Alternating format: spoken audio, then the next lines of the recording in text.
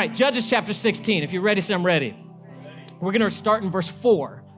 If you're following along today in your Bible, verse 4, we're reading about a man named Samson. And Samson is one of the judges of Israel.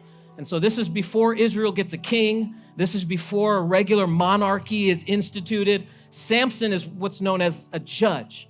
And so very similar like a Supreme Court judge today, problems would be brought to him. He would make judgments. The people would listen. The problem is Samson had a very high calling on his life, but he also had a very big problem. And not just a typical problem. He had an identity crisis. Samson had an issue with lust. He had an issue with wanting more than God had already given him. And when you're not satisfied with what God gives you, you will always be discontent with what you actually have. If you're always like, well, this isn't enough, there's gonna be plenty of mornings you'll wake up unhappy. But we're gonna read about a man who is deeply flawed, but still used by God. Like he lies, he cheats, he steals, he does some terrible things, but God still uses him for his glory. And so we're gonna get into it today, it's gonna be great. Judges chapter 16, verse 4, here reads the word of the Lord. It says, sometime later, he fell in love with a woman in the valley of Sorek, whose name was Delilah. Everyone say Delilah. The rulers of the Philistines went to her and said, see if you can lure him into showing you the secret of his great strength and how we can overpower him so that we may tie him up and subdue him. Each one of us will give you 1,100 shekels of silver. So Delilah is being tempted pretty much by the Philistines, who are at odds with Samson's people. And when you measure out how many Philistines she probably was talking to, how much shekels they're actually talking about, it would have been about the equivalent to like $58,000 in cash. So today's standard, these people come to Delilah and they say, hey, we'll give you 50 grand if you will tell us about Samson here and how we can take him out. Okay, just to kind of give you some context and what that looks like. Verse 6, so Delilah said to Samson, tell me the secret of your great strength and how you can be tied up and subdued. They go back and forth a few times. We jump back in verse 16. With such nagging, she prodded him day after day until he was sick to death of it. And so he told her everything. No razor has ever been used on my head because I've been a Nazirite. I'll get to that in a second. Dedicated to God from my mother's womb. If my head were shaved, my strength would leave me and I would become as weak as any other man. I want you just to see this. In this relationship, Samson gives up the secret of his strength. And because this relationship has become more important to him than his relationship with God, he's able to give up his strength. I want to title this message to you this morning called Haircuts and Hair Pulling. Talk a little bit about Samson's hair today. Let's pray. Jesus, help us in the name of Jesus. Amen, amen, amen. No time for a long prayer, literally. Ladies and gentlemen, I met my wife about 10 years ago and recently had become a Christian in 2012 and got healed of cancer, got involved with the local church and met this girl named Randy.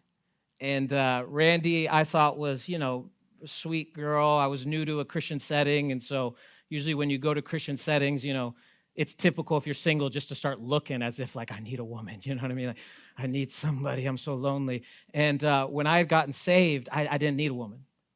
When I had met Jesus, I had enough women. I did not need another woman. I was not thinking about, being in a relationship. I was not thinking about, having a girlfriend. I was just glad that I wasn't going to hell. Amen. You know what I mean? Like I'm barely learning about Jesus. I'm just realizing like I've been saved by grace and Randy gets brought into my life. And I remember the first time she invited me to go to what this event was right here. I'll show you this picture again. This was our church's winter posh event. It was like an event for all these ladies, but I was volunteering. Okay, that's mistake number one, single guys. You show up to all the women's event to volunteer. Someone should have been like, what you doing here? But anyways, I was just helping out and I was serving and she came up and she says, let's take a picture. And this moment was like the first time I started thinking about like, wow, what would it be like if I dated Randy? Like, what would it be like? And so like a couple months go by and we're friends and we're talking. And I'll never forget this moment. We're sitting there talking and I start telling her like, I think I like you. You remember this moment?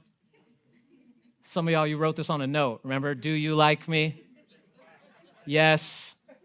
and then another box that said maybe. You didn't even put no. You didn't want to get rejected, just yes or maybe. And I remember thinking telling her I think I like you. And this is exactly what her response was. I'll never forget it as long as I live. I've been seeing her lead worship. I've been coming to church, New Christian. She's on stage every week leading, the power of God's flowing through her. And I'm meeting with her and I say, hey, I think I like you. And she says, you don't like me. You like the calling that's on my life.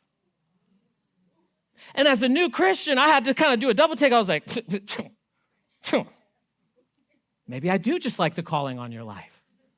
And I don't know if you've noticed this, but usually when you're dating, there comes a moment with an individual where you start to really find out if this is something you should pursue or not. There comes a time when you've maybe courted somebody or you're getting to know somebody and you kind of put it out there hey, I have feelings. Usually it takes a reciprocal response to know right away, or it takes a response that makes you rethink who you even are.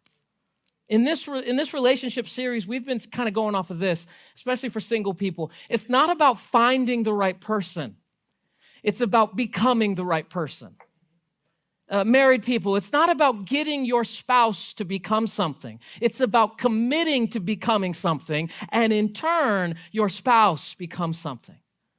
Married people, I don't know if you've ever tried to fix your spouse. This doesn't work very good, okay? This doesn't go often as planned. But it's not until we get in relationships where we take personal responsibility for ourselves do we realize how it affects our relationships. The story of Samson, as I mentioned in the intro, is a very sad story. It's got some great highs and some great lows, but unfortunately, Samson, I think, is somebody like you and I, is very flawed by the world he lives in. He has a direct connection with God. He has a responsibility from God, but at the same time, he has a lot of influence with people. And when you have a relationship with God and maybe you're very influential with people, sometimes you can get your hearts crossed and think that pleasing people is more important than obeying God. I'm not a pastor to get people to like me. I'm a pastor because I want to obey God. Okay, as a Christian, we don't have views about life or about sex or about gender. We don't have these views because, we want to upset people. We have these views because we have to obey what God's revealed. So it's not about being liked, it's about being obedient. It's about being trustworthy, that God is the one who sets the terms, and I have to try to struggle to find my way into them. And so there comes a time in Samson's moment where you realize he is succumbing to his flesh. I'll give you some highlights about who Samson is. First of all, he's the son of Manoah, and Manoah comes from the tribe of Dan. We know that his mom is barren, and she gets visited by an angel. And basically the angel says, you're going to have a son, and tells her that her son is going to be very great in the eyes of the Lord, and he's going to play a big part in Israel's future. And then we know that he is a Nazirite. This is a vow that Samson makes to God, okay? So vows in the Bible are not for everybody. There's plenty of times where people vow to do something. Sometimes it's for life. Sometimes it's for a set season. Anybody ever been on a fast before? You ever fasted for 7 days, or maybe you told the Lord, I'm going to fast 21 days for you. It's not a long-term thing. It's I'm going to fast for this amount of time. It was very common that people would take a vow to be a Nazirite. And let me tell you a little bit about Nazirites. John the Baptist was a Nazirite. We know that the people of the Nazarenes can be found in Numbers chapter 6. And there's 3 big no-nos about the Nazirite vow. Someone say, teach, Billy. This is why I love church. I just want to get you filled with the Bible, and then, you can go out and live this thing. I just think the more we get in us, the more we're going to get out to others. Okay, so the Nazirite vow has 3 things. First of all, they weren't supposed to touch anything dead. Okay, they weren't supposed to go around dead things.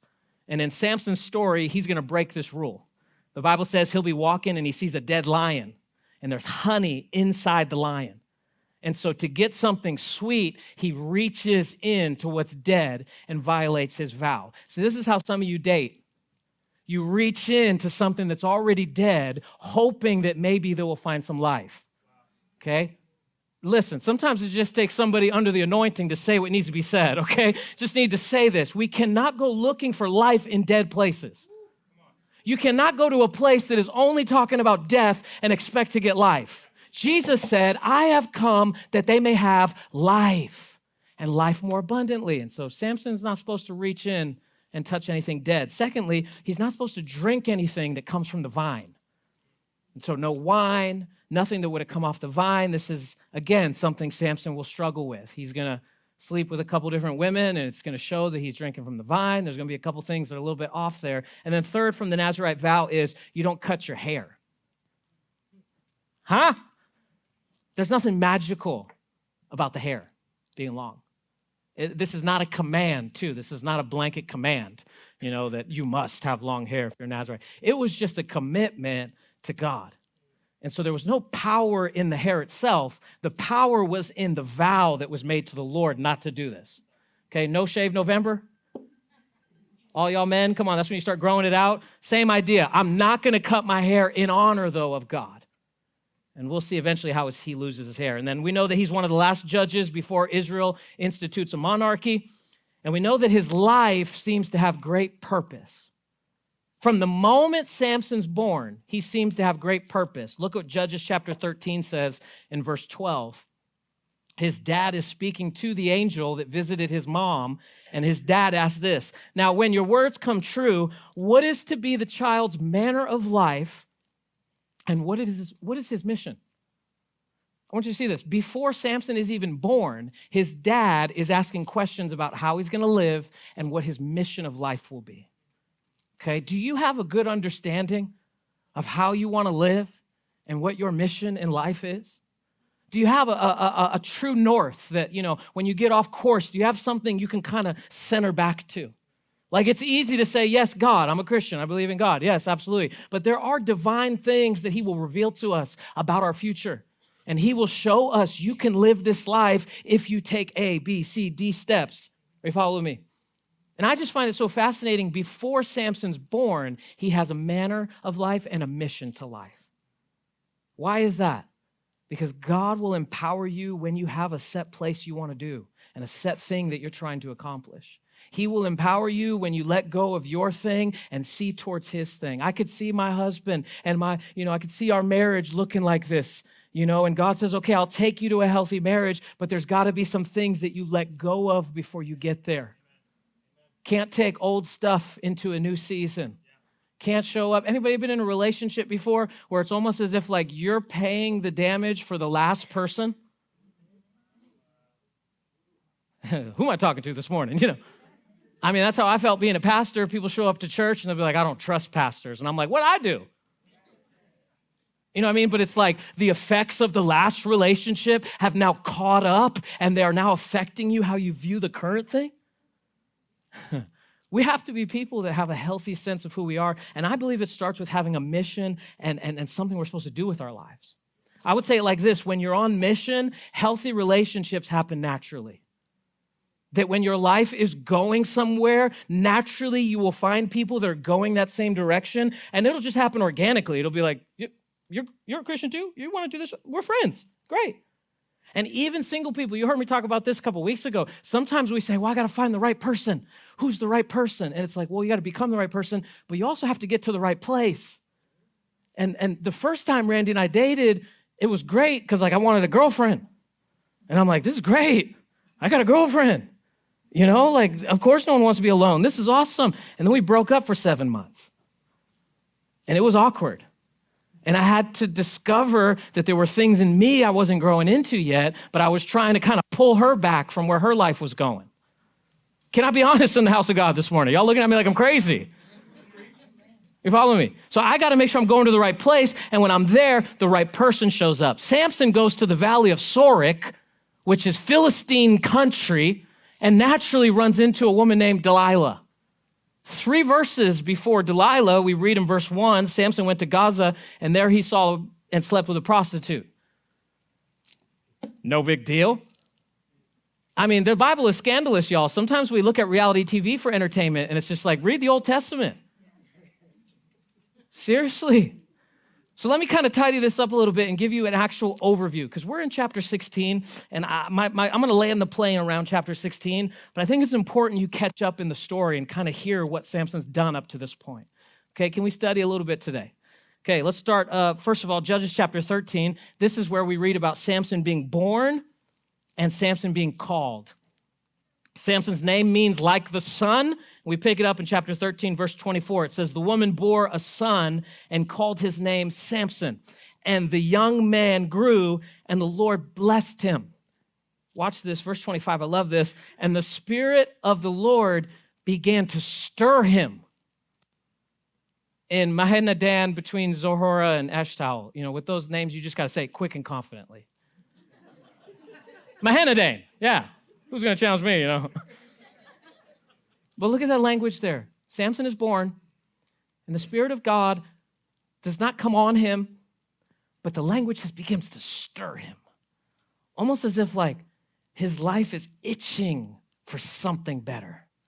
You've been stirred before. Sometimes it's for good, sometimes it's for bad. You ever been stirred up, ready to pop off on somebody? We say it when we're talking gossip or we're talking about somebody, we say, they're always what? Stirring the pot. They're always stirring the pot up. Okay, there is a positive way to stir things up with the Spirit of God attached to it. There's a positive way to speak life into people, even if they don't believe it about themselves. You know how many times I just got to speak life until people laugh at me? Because I'm like, what do you want me to say? Yeah, you are a loser. Yeah, you are done forever. Yeah, you should give up. No. I'm going to speak life and say God can do anything with some willingness because the Spirit stirs us up. I believe this summer He's stirring some of us up for something bigger in this community. I believe when we do our men's breakfast, we're going to see Him stirring the men of this community, desiring some friendships again. He's going to stir us up in the right way. And so Samson is born and immediately he gets stirred. And then chapter 14 tells us that Samson is not just born and called, but then he gets married. Yes, Samson has been married before. Someone say, uh-oh. Judges chapter 14, pick it up in verse 2. It says, there he came and told his father and mother, so young Samson here, I saw one of the daughters of the Philistines at Timnah. Now go get her for me as my wife. I mean, just the audacity here. Just to go tell your parents to go fetch your woman, I saw this woman from the Philistines, go get her for me. Continues on in verse 3. But his father and mother said to him, is there not a woman from among the daughters of your relatives or from among all our people that you may go take a wife from the uncircumcised Philistines? And so again, this isn't because of race and ethnicity. This is because the Philistines worship false gods. And in antiquity, it wasn't like, oh, I don't want her marrying a Philistine because, we got to keep it in it wasn't like that at all. It was like, if she marries a Philistine, she will be worshiping false gods. She will be doing some things that are against the will of God. So the father and mother are naturally like, can't we get you someone who's in covenant with God? Randy talked last week about being unequally yoked. Remember that? And how a yoke is over 2 oxen, and when it's unequally, eventually they just kind of go in circles because one is higher than the other. Okay, it's the same with Samson. He wants to get married to a Philistine. His parents are like, why? Can't we find something a little bit more us, we're about God? Do we have to forsake our values here? Continues on. Look at his response. But Samson said to his father, get her for me, for she is right in my eyes. Tell me that's not the human condition. We come before God like this sometimes, friends, and we say, do this for me. It's right in my eyes. Change this for me. It seems right in my eyes. And I think there's a lot of things that we can all think is right in our own eyes. And that's why when we come together for church, we try to recenter on what God calls right. There's real context. There's real critical thinking that has to go into this because I don't believe that the job as a Christian is just to go around and be right, like I'm right, you're wrong. But there is something in us that wants to live right. We're in this world, but we're not of the world. And you can't make a difference if you're not different. You can't actually make a change if you yourself first aren't changed. And so call it what you want it. Every time, we call it spiritual formation. We call it allowing God to form us so that we actually do things in His way and what's right in His eyes. Samson wants a girl. Of course he's going quick. Doesn't listen to his mom and dad. I think there's a commandment about that. Doesn't follow their instructions, and we see what ends up happening. The story continues. He gets a woman, gets married, and then some crazy stuff happens with the Philistines. The Philistines don't like him, and it's a long story, so I'm just kind of just bringing you up to speed with it, okay? Cliff notes here. The Philistines don't like him. There's a moment where Samson wants to upset them, so he takes like 300 foxes, and he puts like fire on their tails and lets the foxes run through all the Philistine crops. It's kind of weird. And then like there's another moment where like the Philistines take his wife, and then they say, we'll release her if you like answer this riddle. And it's just a real weird exchange, and you should go and look at it. Basically, he ends up losing his wife, watch this, to the best man at his wedding. If you've ever been cheated on before, which I have, not from Randy, thank God, but in my past, I've been in relationships where I was cheated on. It's not fun. It's something that cuts you at your heart. Now, you include that with somebody that's a friend. That's almost like a double layer of hurt. And how Samson responds is he ends up getting captured by the Philistines, and we pick it up, Judges chapter 15. This is when he wins his first battle. So after he goes through something trying, he still comes out with strength to fight. And if you're going to get into a relationship, disclaimer, just make sure you know how to fight. Not like fight the person you're with, but fight for what matters in your life. How to fight and tell that person you're with, no, church is important to me. So you can come or you can't, but I'm going. Like, that's how you fight. You put your foot down and say, this thing matters to me. You know what I mean? Like, hello, like, yeah, she wants to get in bed with you, man of God. No, this thing matters to me. Like, I used to be that way, but this matters to me. Like I'm not doing that because I need to know how to fight for what matters. So Samson fights, and then look at what happens in this battle. Verse 14 of Judges chapter 15. I'm giving you guys great Bible teaching today. Working through some chapters, I told my pastor, I was like, I'm going to preach on Judges 16. And he's like, well, what about the first 4 chapters? I was like, we'll work through them. We'll get there. I got some time left. Okay, Judges chapter 15, here's a highlight. Then he came to Leah, and the Philistines came shouting to meet him. So they're like, let's do this. We want to fight Samson. And watch here, the Spirit of the Lord didn't stir him this time, but it rushed upon him. The Hebrew is to violently come upon. It was almost as if like something, like he just got fired up. I mean, if everybody likes you, especially in this day and age, you might not be doing what God's calling you to do. It's okay to get a little upset. There is such a thing as righteous anger. Okay, I try to work with the men in our church on this all the time because something happens in the political arena, and it should make us righteously want to do something, but it shouldn't make us outside of the character of Jesus. Follow me? So the Spirit of the Lord comes rushing upon him, and the ropes that were on his arm became as flax that he caught fire, and his bonds melted off his hands. So he does like some Incredible Hulk stuff, right? Just bursts out of it. And then it says he found a fresh jawbone of a donkey. And he put out his hand and he took it and he struck 1,000 men with it. So he sees a donkey's jawbone, breaks out of these bonds, picks up the jawbone, uses the jawbone to defeat 1,000 Philistine men. And that 1,001, that guy's like, okay, I'm going back. You know what I mean? Like, I don't want to mess with you. But notice what the Spirit of God does. It allows him to take something ordinary and use it to fight in an extraordinary way. Let me just tell you how powerful it is when you surround your home with prayer, when you start looking at things like your doorway, and you say, yeah, in the ordinary, it's just a doorway. But in the Spirit, anyone that crosses the threshold of this home is in a worshipful environment. It's just a TV. It's just a TV. My daughter's already 2, and in my head, I'm like, when is she getting a smartphone? Never. You know what I mean? Like, I'm doing all that stuff. Okay, ordinarily, you say, it's just a TV, they're just watching TV. But with the Spirit, it allows you to say, okay, yeah, you can watch TV, but if you watch this TV first, you can watch some Jesus first, and then, whatever you want to watch. But the Spirit of God allows us to take something ordinary and make it extraordinary. Before this room was a church, it was a canning factory, like Campbell's Soup, and, that's why it's built like a bomb shelter. You know what I'm saying? Like, concrete floors, concrete ceilings, like whatever. And ordinary, it's just a room where they would put food in cans. But when the Spirit of God stirred some people and said, no, this is more than just where we can food. This is where we get filled with the Spirit. This is where we get a purpose for our life. It's ordinary, but with the Spirit, we can do some crazy things with it. It's ordinary to drive down the street and say, oh yeah, all these people are in need. But when Serve Day comes and we get some Spirit on that, we're going to walk into those areas looking different. It's ordinary to say, yeah, our kids need something to do. Let's give them a Friday night youth group. No, with the Spirit, this is where leaders are raised. This is where men and women of God are taught. This is where people go to their schools with the fire. Like, the Spirit changes things, y'all. And we'll do a whole teaching series on the Holy Spirit soon, and probably in August we'll get into it. But he is the one that gives us that ability to win. So Samson wins that battle, and then we get into chapter 16.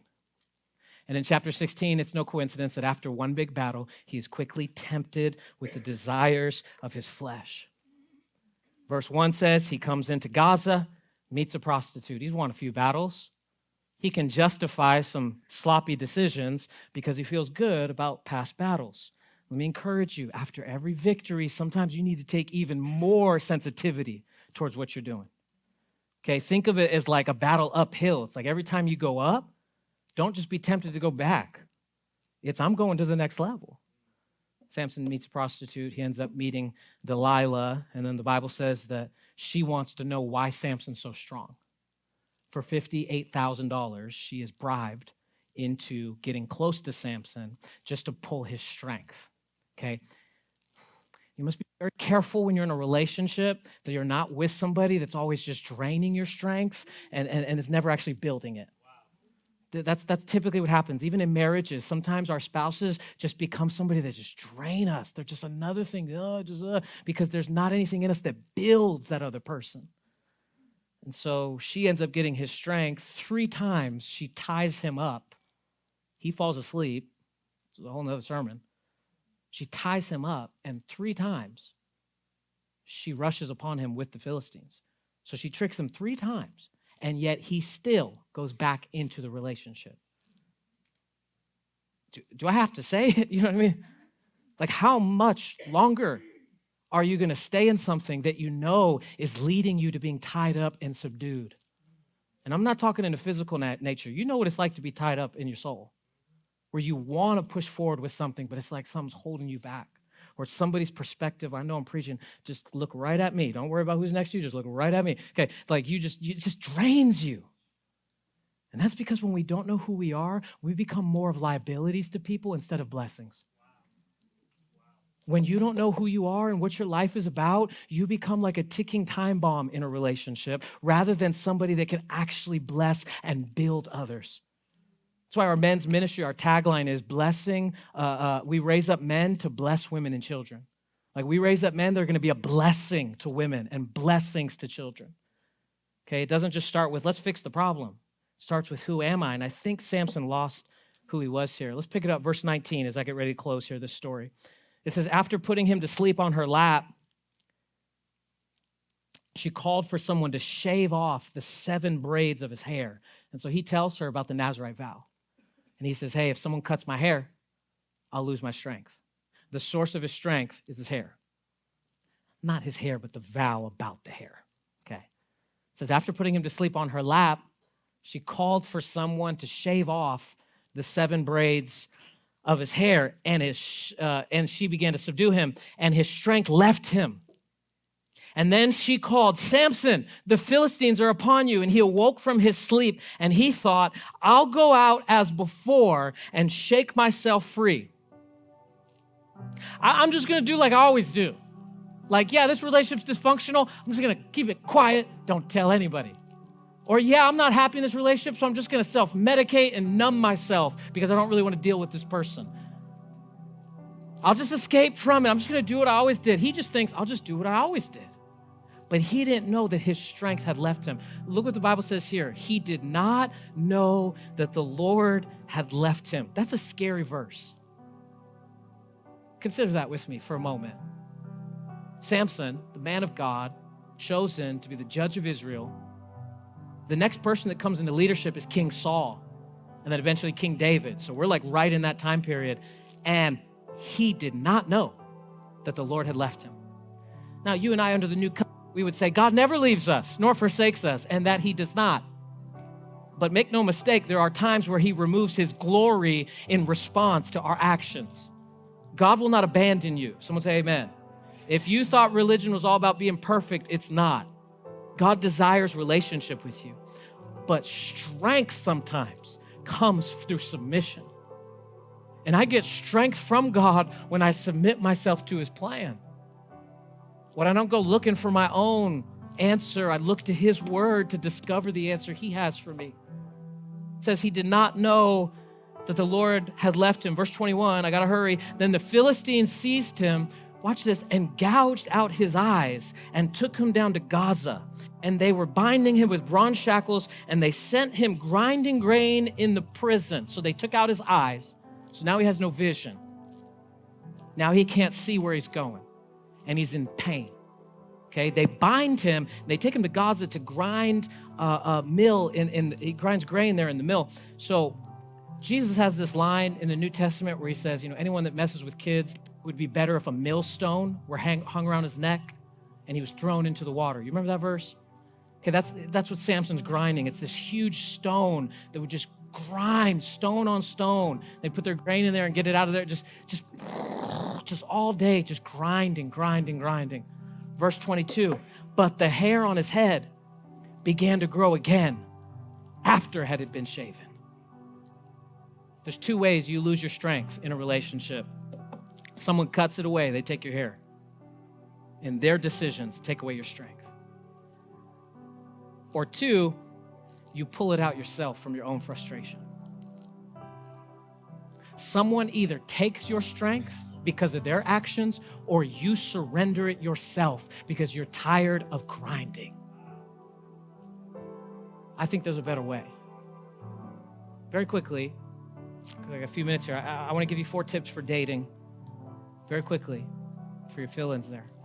Things that'll help you not date a Delilah. Someone that's going to trick you, subdue you, be bribed, turn you in. There's some things you just can't help but notice. 4 tips for dating. Number 1, self-discipline always leads to success when you're dating. Okay, Galatians 5 is precedent here. The fruit of the Spirit is love, joy, peace, all this stuff. Self-control is one of them. And I know what it's like to be single, and I know what it's like to be alone, and I know what it's like to be the third wheel, and I know what it's like to always be like, where's my answer? I'm telling you, staying disciplined to what God showed to you will lead to success, okay? Number 2, second tip for dating, lust is not love. Never once, told somebody I was in a relationship, I'm so in lust with you. It's not love. Like sexual activity, let me be a pastor here. Sometimes young people, that can just make us feel something for the first time in a long time, and we're like, I love this person. It's like, no, that's the only person you've been intimate with, so you're probably hooked. That's why we teach don't do it until you're married, because once it happens, you locked in sometimes. It does something to you. Okay, so let's be clear. When we're dating, lust is not love. It's different when you love somebody. Who cares? Looks are fading. Looks are fleeting. In 30 years, you're not going to care what that person looks like. You need to be attracted to them, but at the same time, it shouldn't be a distraction. I'll just keep it going, y'all. Number 3, listen to wise counsel. The book of Proverbs says there is safety in a multitude of counselors. There's nothing wrong with dating somebody and telling somebody in your church about it. Hey, me and him are dating. I just wanted accountability. Just wanted you to be praying for us. Hey, I've had several single guys come to me and say, hey, I just want to let you know I'm seeing this girl, and would you just pray for me? And it's like, absolutely. Because the more people we tell about it, the more healthy it can be. And then lastly, number 4, you're not the savior. Tips for dating, you can't save them. We call that the Messiah complex.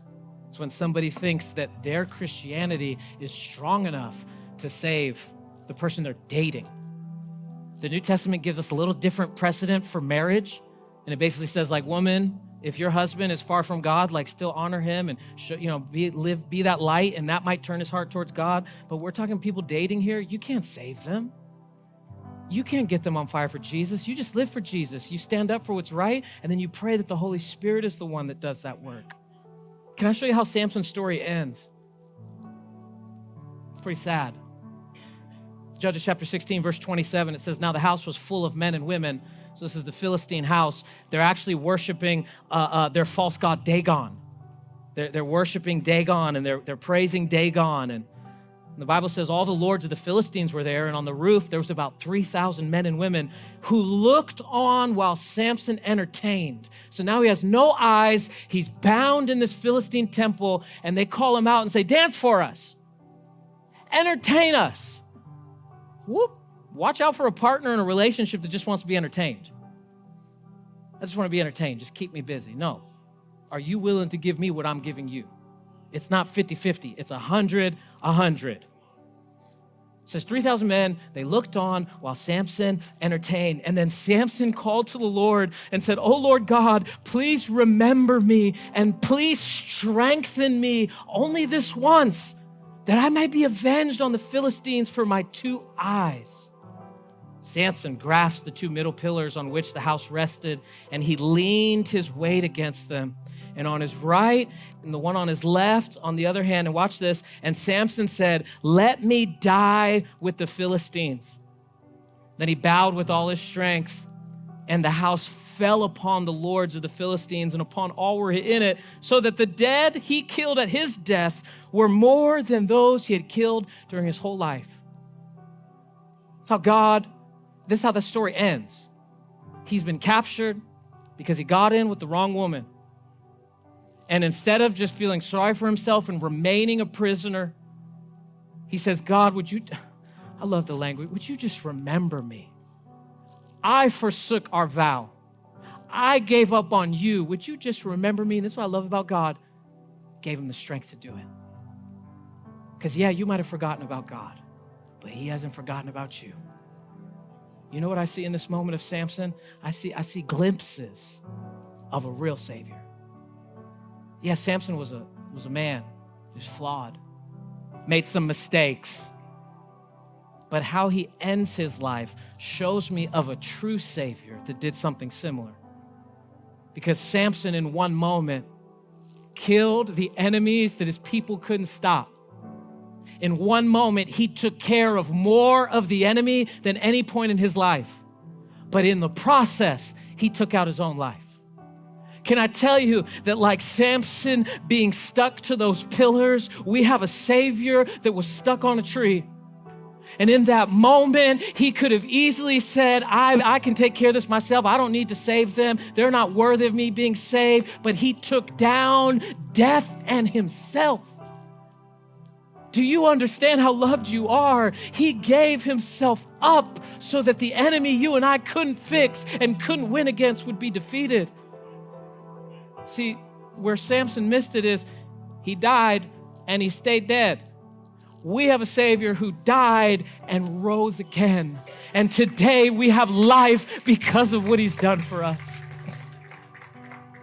That's why I take dating very seriously if I'm a Christian, because I have to honor my Savior and all that he's done for me. You want to find yourself a real man? Find a man who honors the Savior. You want to really find a woman this time, someone who's going to live right for you and is going to show you what being a woman of God looks like? Make sure she honors the Savior. Because you're not going to hurt someone else's heart when you know that heart belongs to the Savior.